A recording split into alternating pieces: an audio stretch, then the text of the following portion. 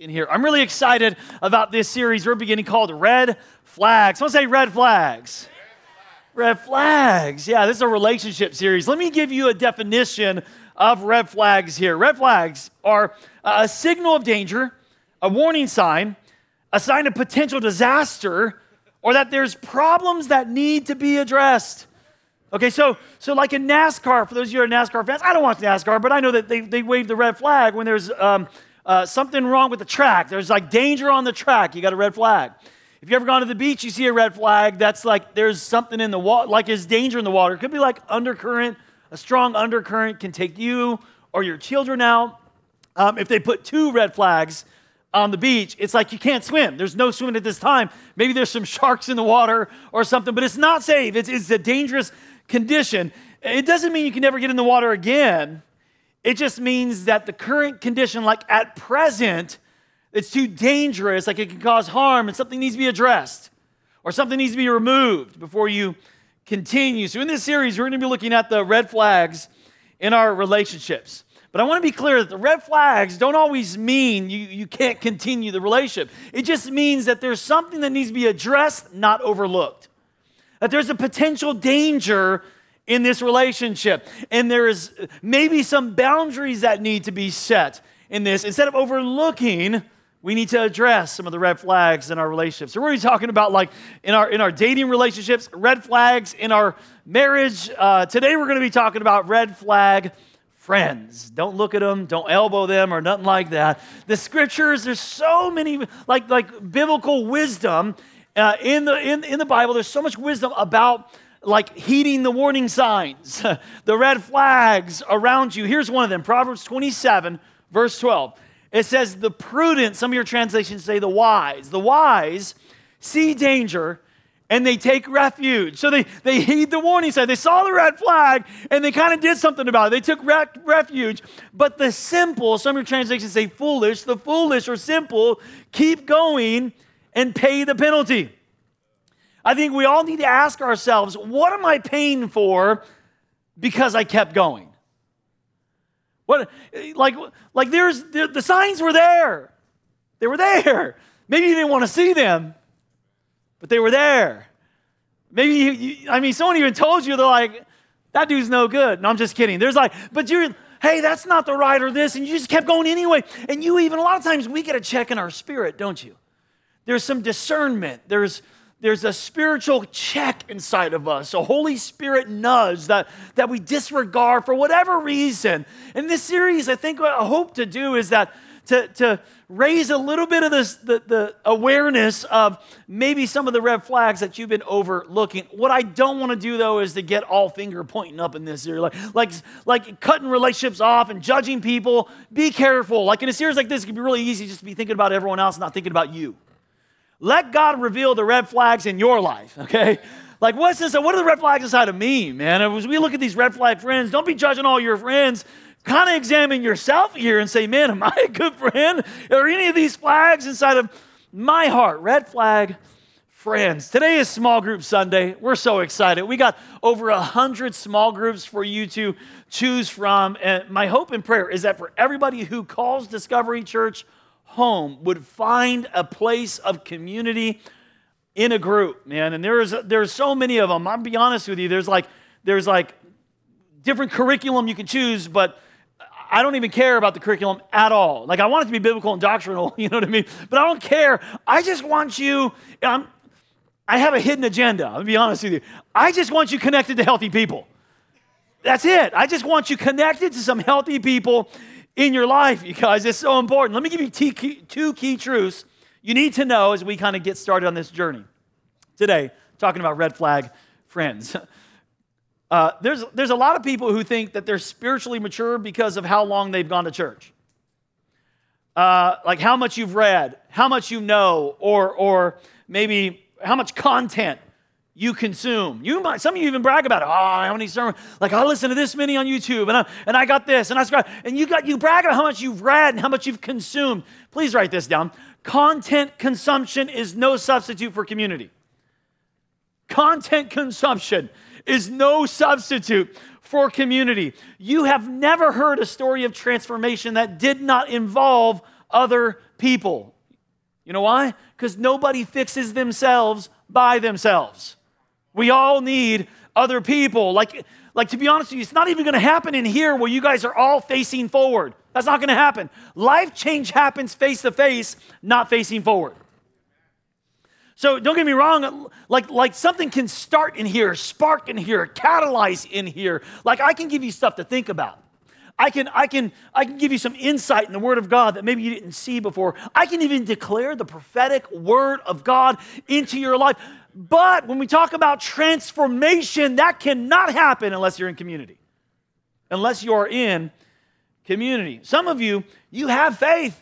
You love God. You have faith. You believe. And you're still struggling. So maybe the problem isn't you need more faith. Maybe the problem is you need more real friends. The right friends in your life. Maybe you got some red flag friends. Okay, I had 25 red flags I was going to give you guys. But I decided not to. I'm actually going to go over a lot more red flags. I'm going to give you a bunch of red flags in this series. In today's message, though, I'm just going to give you 7 red flags in your friendship. Some warning signs, remember, like, whoa, wait, there's a potential danger. Something needs to be addressed. And that's because I really wanted to. The last flag I'm going to give you, I'm going to teach it. I'm just going to dig in a little bit because I think we need to grow, especially as we get connected to groups and stuff. That's the last flag is what we really need to learn, okay? Y'all ready for this? Y'all ready to grow in this series, man? Get some wisdom, okay? Here's the first flag, and this kind of speaks to if you're a follower of Jesus, mostly if you're a Christian in the house. But number 1 is this. Friends, this is a red flag. If you got a friend who expresses hate for another believer, man, some alarms should be going off inside of your spirit. If another follower of Jesus is expressing like vehement, some hate, some disgust over another follower of Christ, here's why the alarms need to go off. It's not in your notes, but write it down somewhere. 1 John chapter 4, verse 20 says this, whoever claims to love God yet hates a brother or sister is a liar. For whoever does not love their brother or sister whom they have seen cannot love God whom they have not seen. There is some really strong deception going on in someone's life who would buy into a lie of the devil to cause them to hate another follower of Jesus who's created in the image of God, who God has redeemed with his blood, and hate them. That's a red flag better be going off. Number 2, friends that gossip to you about their other friends. Now look, if you decide to cut gossip out of your life, what you're going to realize is that there are some friendships you have that have no real substance. That your relationship is based upon talking about other people. In many cases, if they gossip to you, they're going to gossip about you. This is a major red flag, especially if the individual feels so comfortable gossiping about others as soon as they meet you. Like as soon as they meet you, the way that they connect with you is by talking about other people's lives, problems, or issues. Red flag. Red flag. I'm not saying like it can never happen. I'm just saying that there's something wrong with that racetrack and you better address some things before you continue driving. Okay? Number 3, I'm not going to get a lot of amens with this one, I know, because it's red flags. You don't want to hurt the people next to you and stuff like that, but I get it. It's good stuff. Number 3, friends that refuse to apologize. This is a major sign of not just like a red flag, but this is a major sign of a toxic person in your life. If anyone, whether they're a friend, they are your partner, they are a relative, an individual who cannot admit their faults, listen to me, cannot offer a healthy relationship. They are not ready nor able to have a healthy, sustained relationship if they cannot apologize and admit their own faults. That is a major red flag. The water is not, sharks are in the water, okay, guys? Don't swim. Number 4, the relationships are marked by conflict. All of their relationships, like, man, they just, like I say, they have problems with everybody. I mean, they got drama following them everywhere. I mean, every church they left, it was because, the 10 churches were because of everyone else. And every friend they had, it's just a matter of time before you're a part of their story. All right, here's the next one. I think this is 5. Friends who are jealous or view you as competition. Now, again, it's just a red flag. I'm not saying that it never can continue, but if you got a friend who doesn't celebrate you, if you got a friend who feels threatened by your success, it's kind of hard to detect sometimes. I mean, them not celebrating you, or them always trying to one-up you, or trying to do the same things, take the same classes, get the same degree. Like they're trying to like always, like you do this, and they're going to try to do it. And it's just, come on, just some discernment. You know you've already got, I'm saying these things and some red flags are going off in your spirit. I know they are, okay? That's discernment. I'm not saying cut them off, not all the time, but I'm saying something needs to be addressed, right? Okay, here's number 6. Red flag, you feel worse, not better, after spending time with them. That's a red flag. Like, I feel yucky, you know what I mean? And I'm not talking about introverts in here, like everyone you spend time with, you always feel drained, okay? I'm not talking about that natural introversion thing. Like, your friends are supposed to bring out the best in you. Not the word. You're not supposed to feel like emotionally drained and gross after being with your friends, okay? That's just a red flag. Like, they're not bringing the best out of me. They're kind of, which leads to this last one, number 7, which I want to kind of teach today, and that is, it's a red flag if you got some friends who don't build you up, they're pulling you down. If you got friends that are pulling you down, like they're pulling you away from your identity in Christ, your purpose in Christ, they're pulling you away from God's will for your life. If you got those friends that are pulling you in the opposite direction, bro, my sister, that is a red flag. I'm not saying you can't have friends that are like, don't believe what you believe. Please, Jesus had people that were like he was like connected to, but they weren't part of his inner circle. Stop that. Don't you use that excuse about, well, Jesus had. Shut up. No, he did not have inner circle friends that did not have the same value system as him. He did not. Now, was he loving and kind and affectionate, like all that stuff to everybody? Yes, he was. But these are just some red flags that if you got people pulling you down instead of building you up, that's a red flag. And this is why small groups exist here at Discovery, to build you up. And that's what I want to teach you today, how to build each other up. 1 Thessalonians chapter 5, verse 11 says, encourage each other and build each other up. You know, it's just not my job to build you up, okay? That's the pastor's job. He preach and build me up, make me feel better. Come in every, give me my shot of motivation, pastor.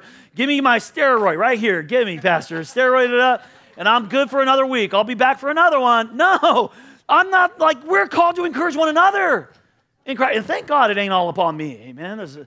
I thank God it's not all upon me. We got many people who are leading, encouraging, and I am going to invite you to take a big step today to get connected to a group. We actually built in this service some extra time for you before you pick up your kids and go to your car, for you to actually go walk around and look at some groups. And I want to invite you not just to go to the group, but to be a part of building each other up. Not only that you could be built up, but you could build other people up as well. So how do we do that? Let me give you 4 ways, very practical today.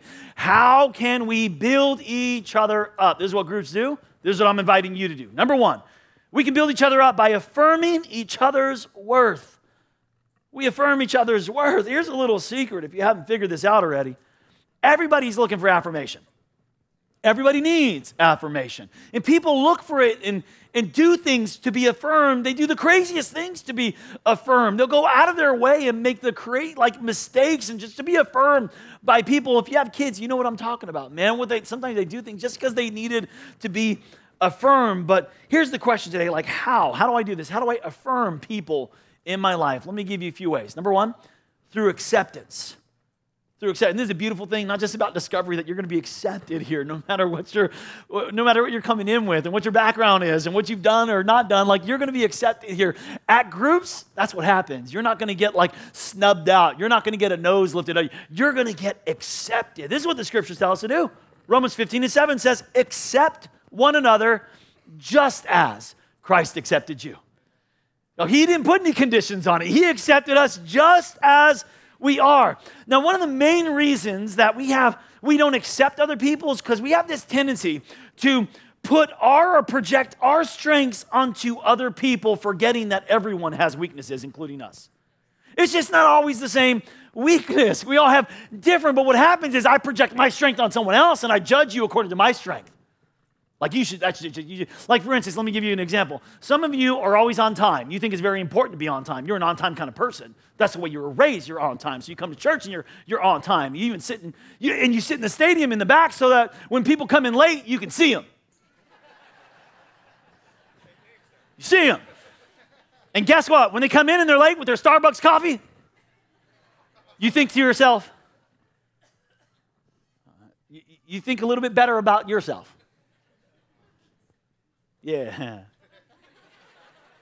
Look at them coming in late.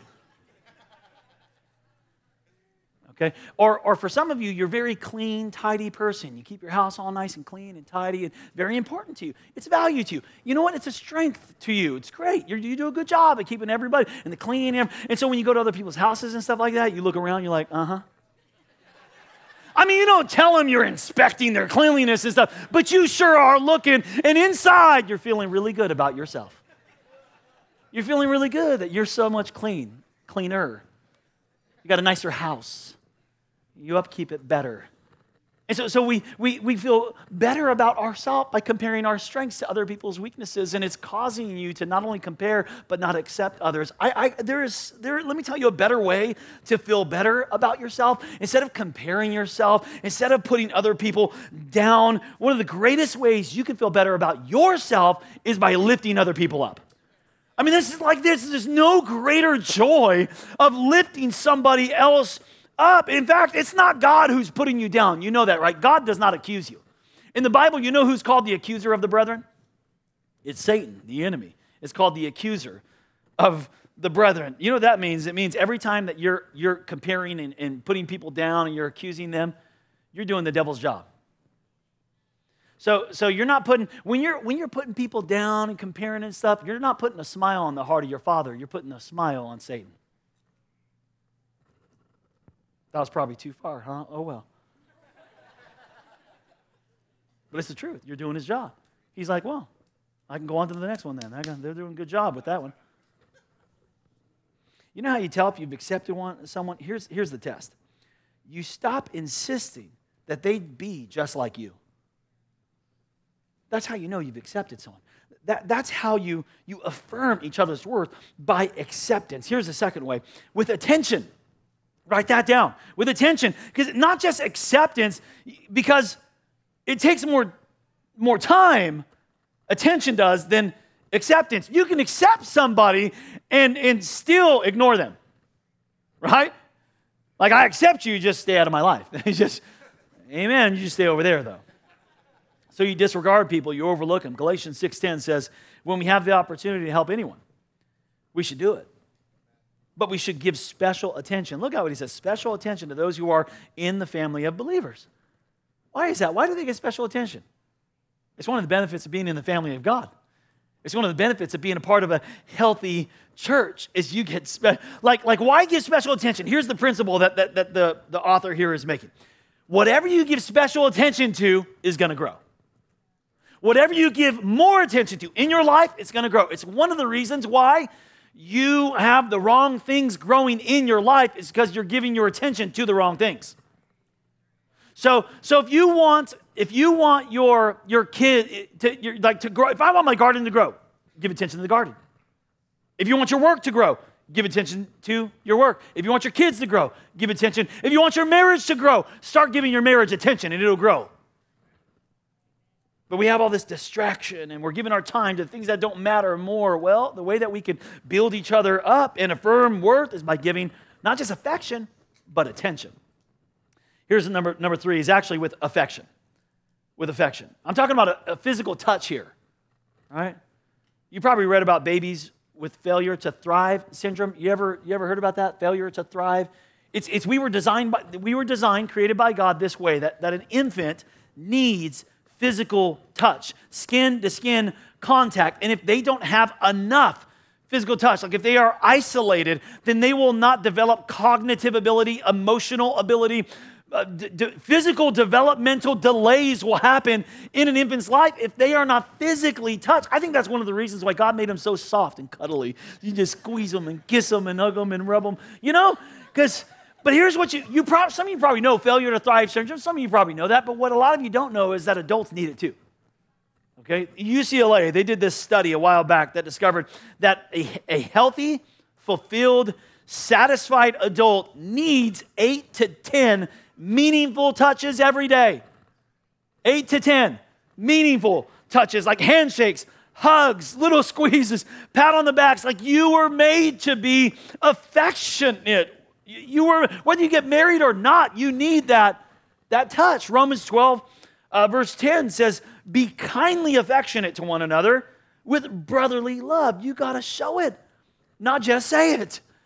And I challenge, like, if some of you, this is hard for you to receive right now, then you know you need this, okay? You need this. If it's hard for you to be physically affectionate, you need to break some things off of you. Like, some of you, when I try to hug you, like, I'll shake a hand and bring people in. And then, like, some of you dudes are like, I'll shake your hand and try to bring you in, and you're all, ah. It's such an awkward hug. What's wrong with you? Get in here. Let me love you, man. You need it. I promise you. Let some people love you. All right? And that's what you're going to get at groups, bro. You're going to get some, like, love. You're going to get a firm handshake. You're going to get a hug. You're going to get touched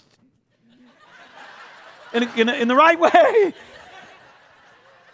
Y'all bad, man. Okay. Here's another way. With appreciation. With appreciation. This is how you're going to affirm worth inside of people. We affirm each other's worth with appreciation. You know what appreciation means? Appreciation means to raise in value. So if you ever bought a house, you know appreciation. Your home is appreciating. If you ever bought a car, you know depreciation.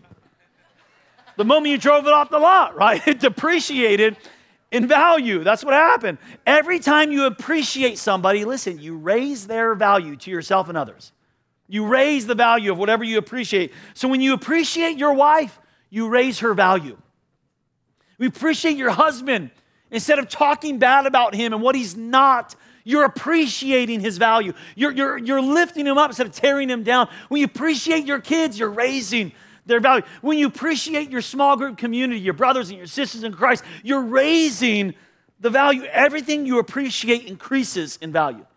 1 Thessalonians chapter 5 says, now, brothers and sisters, we ask that you appreciate those who work hard among you, who lead you in the Lord, and who teach you. When's the last time you expressed some appreciation to the people who are serving all around you, who are leading your kids, and just express, like lifted the value? In fact, if you lead a team or a group here at Discovery, can you stand up? Come on, just stand up right now if you lead a team or a group here at Discovery. I'm looking at you, not standing. Come on now. Thank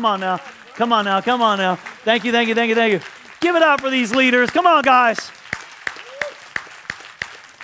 We appreciate you. And for those of you that serve on a team, man, those of you that whether you're shaking hands, parking cars, serving in kids ministry, those of you that don't just come and worship a service, but you stay another hour to serve. And thank you so much, because we don't serve 25, 300, 3,000 people a week. It can't happen with just a few. It's got to happen with a lot. And we got over 900 people serving on our team. And it makes that, without you, it does not happen. So thank you for serving. Thank you for leading.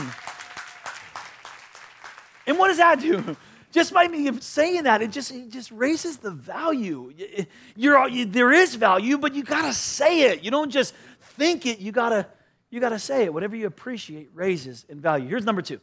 How are we going to encourage and build each other up? By praying for each other's growth. That's how. That's what we're going to do. That's what you're going to have in a small group. You're going to have leaders and people praying for not just your needs, check this out, but for your spiritual maturity, for your development, for your growth.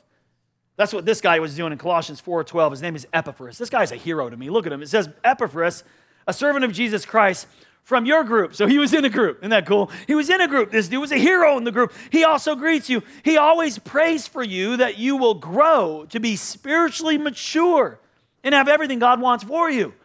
A lot of times we're praying for people's needs, their physical needs, financial needs, and stuff like that. But when's the last time you prayed for someone's spiritual maturity? When's the last time you prayed for them? Because that's what's going to last, right? Our inner development, our faith and our character. Money are come and go. Opportunities are going to come and go. Our health is going to be up and down. But it's the things inside of us that will last forever. When's the last time? In a group, that's what you're going to get. You're going to get people, yes, praying for the needs and things that come throughout your life and seasons. But you're also going to be prayed for your spiritual maturity. okay? And I think a lot of times we don't pray for spiritual maturity in other people's lives because we don't know, like, what to pray for.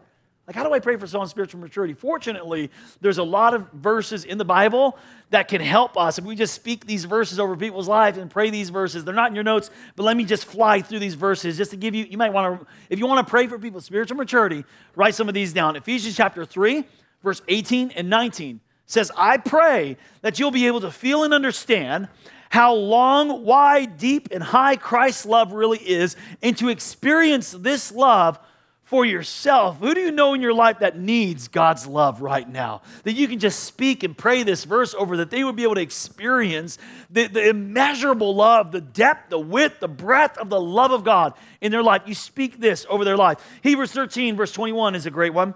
It says, may God equip you with everything good for doing His will, and may He work in us what is pleasing to Him. Parents, that's a verse for your kids right there. Wouldn't you love to pray that over your kids? Just speak God's word. Ephesians 1:17 says, I keep asking that the God of our Lord Jesus Christ, the glorious Father, may give you the spirit of wisdom and revelation so that you may know Him better.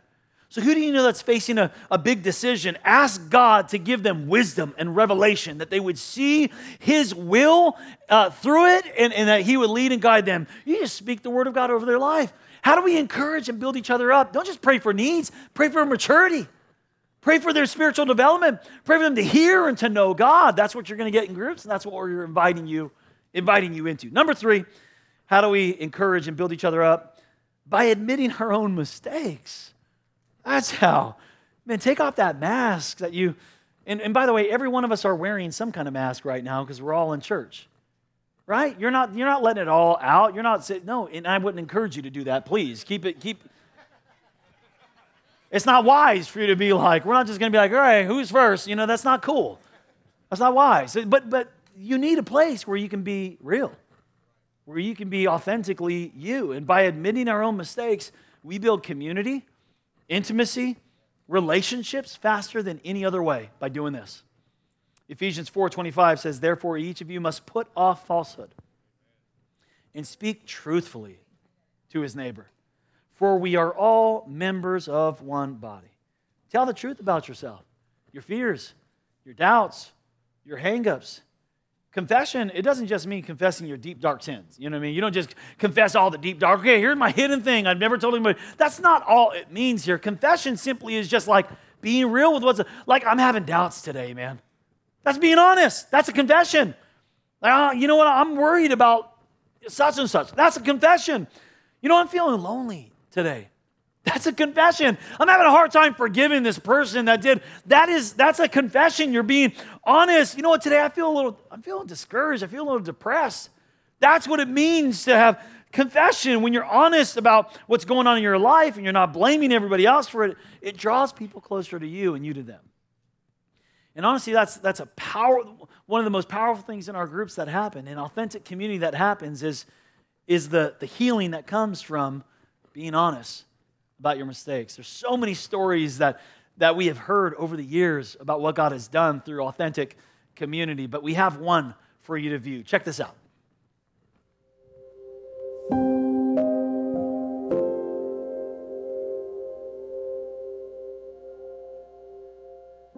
You know, it's amazing. You're in a room full of people, you're still alone. And I think that's, there's probably a lot of people do that. You come in and you've got everybody around you, you're crowded, but you're still sitting in a seat all by yourself. And then once you get to know people, then you have interactions, and it's so much better.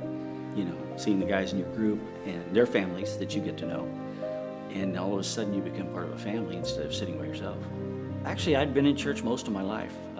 Actually was on staff and serving at a church, but after years of doing that, being in that situation, it just kind of didn't work out as well as I thought it would. After about 30 some odd years, at 60 years old, I woke up and I had a failed marriage and strained relationship with my children. And I got to the point where I was like, well, I'm not going to church if I can't go without my family. So I didn't. And then I decided one day, I'll give Discovery a try. And I came in and it was great. But the thing I thought is, it's big, so I can hide here. And that was my thought. I can go in, enjoy the worship, enjoy the message and then hit the door, and no one will know. Not really accountable. So that's basically what I did. I showed up every Sunday and hit the door, made a right turn, made another right turn down the street where I parked away from the parking lot, get my car and go.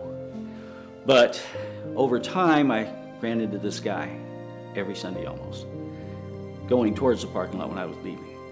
And it first started out with just nods and waves and, hey, how are you? And good. And then it got to be handshakes, short conversations, things like that. And so I got to know him. He was genuine. He was real. And I liked that. So that made me think, maybe I need to get to know more people at Discovery. So that's what I did. I joined a 7 a.m. small group with men.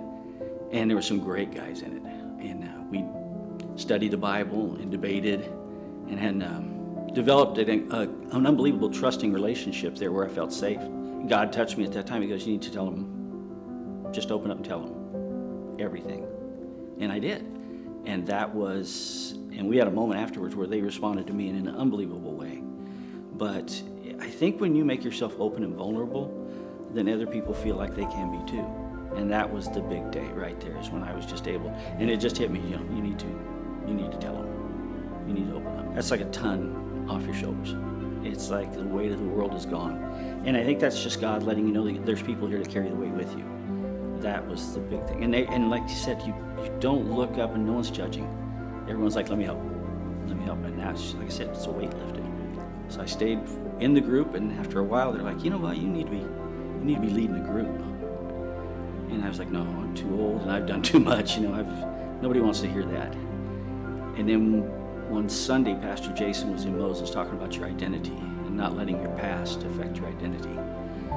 And it hit me. And as I was leaving, I ran into the same guy that I always did. And I said, you know what I got out of the message today? I'm not too old. And that's when I decided to start leading a group. I remember a quote from Ruth Graham that said, in every seat there's a broken heart. And I think that's what small groups are for. You can go to a small group and that's where you heal your broken heart.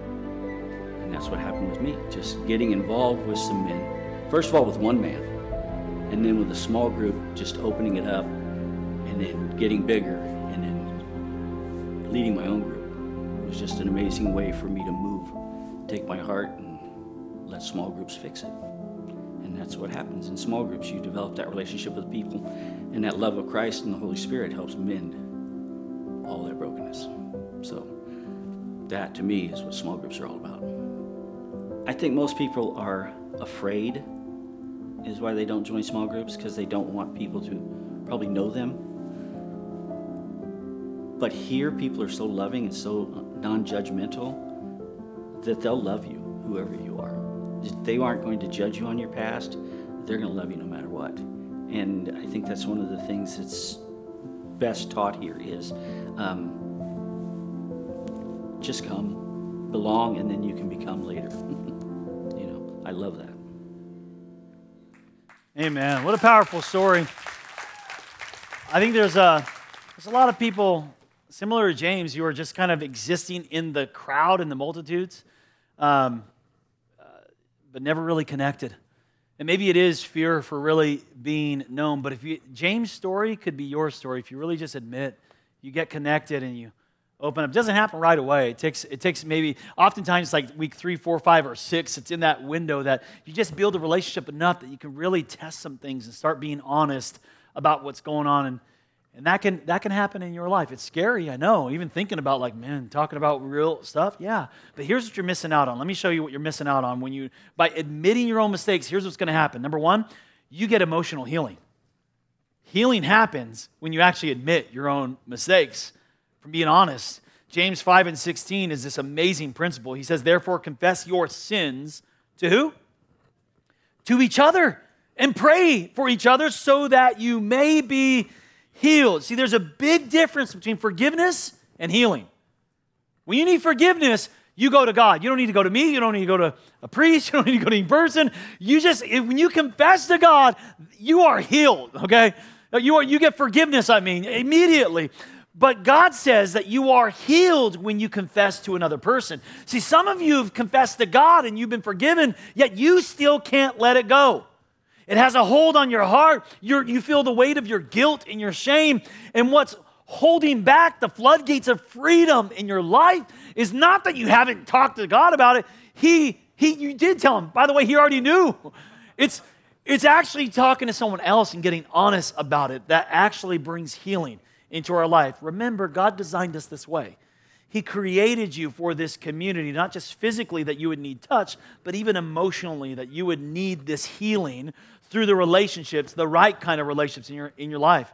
Not only emotional healing, but we also get this when we admit our mistakes. We get a fresh start. And some of you are here today and you need a fresh start. And you might think that you've made a mess of it. Listen to me, the devil would love for you to continue to cover it up, for you to act like it's not there, for you to continue to try to do it yourself and haunt you forever with your mistakes and your past. He would love for you to stay in the darkness. Proverbs 28 says this, whoever conceals their sins does not prosper, but the one who confesses and renounces them finds mercy. This is why I love Celebrate Recovery at our church so much. It's a ministry, a group here at Discovery that whatever your hurts and habits and hangups are, you can get around other people that have the same issues, the same struggles, and not only get accountability, but have a place where you can be honest, where you can be real about what's going on in your life. You can get it off your chest. And the cool thing about this, what we've seen over and over again, is that area where you have that wound or that hurt or that habit or that hang up, when you get it off your chest, very often God uses that same hurt that you had, the same habit you had, or the hang up you had to actually help someone else in the same issue. Some of you need a fresh start today. And you can't get it. You cannot get it unless you admit that you need it, that you made some mistakes. Now, when you do that as well, when you admit you made some mistakes, here's the last thing you get. God promises to help you. God promises to help you. You can continue to try to do it yourself. Fix it yourself, do it yourself. But when you finally admit, I can't do it, God, you invite the power of God into your life. James 4:10 says, humble yourself before the Lord, and He will lift you up. Look, God doesn't want to kick you down. He doesn't want you down. Like, in fact, you think like by confessing it and bringing it out in the open that somehow is going to bring you low. That is a lie of the enemy. The very thing that's holding you down is that darkness, is that secret, is you holding it. It's pushing you down. The only way for you to be lifted up is to be free of it, is to confess it, is to admit it. And when you do, when you humble yourself, God says, now I can lift you up. Now I can raise you up. Okay, lastly, number 4, you guys. The way we can build each other up is by encouraging each other's commitment. We encourage each other's commitment. Now, commitment's important. Commitment to what? Commitment to this life that God has called us to, a life of a calling, a purpose. A commitment to community, to doing life together. Here's why this is so important, you guys, because your life is shaped by whatever you're committed to. You show me what your commitments are, and I'll tell you where you're going to end up in your life. Whatever you're committed to, those commitments that you're making are shaping your life. Romans 1:12 tells us, I want us to help each other with the faith that we have. Your faith will help me, and my faith will help you. That's why you need a church family. Hey, this is why you need a small group, you guys. This is why you need the right friends in your life, friends that are going to build you up instead of pull you down, friends that are going to come alongside you on this journey of faith that God has called us on. That in fact, like it doesn't happen, and it does not work just by you consuming more content, getting more sermons, reading more books. You actually need to step into authentic community, develop enough vulnerability and safety with people to be honest about yourself. And when you do that, I'm telling you, God's going to lift you up.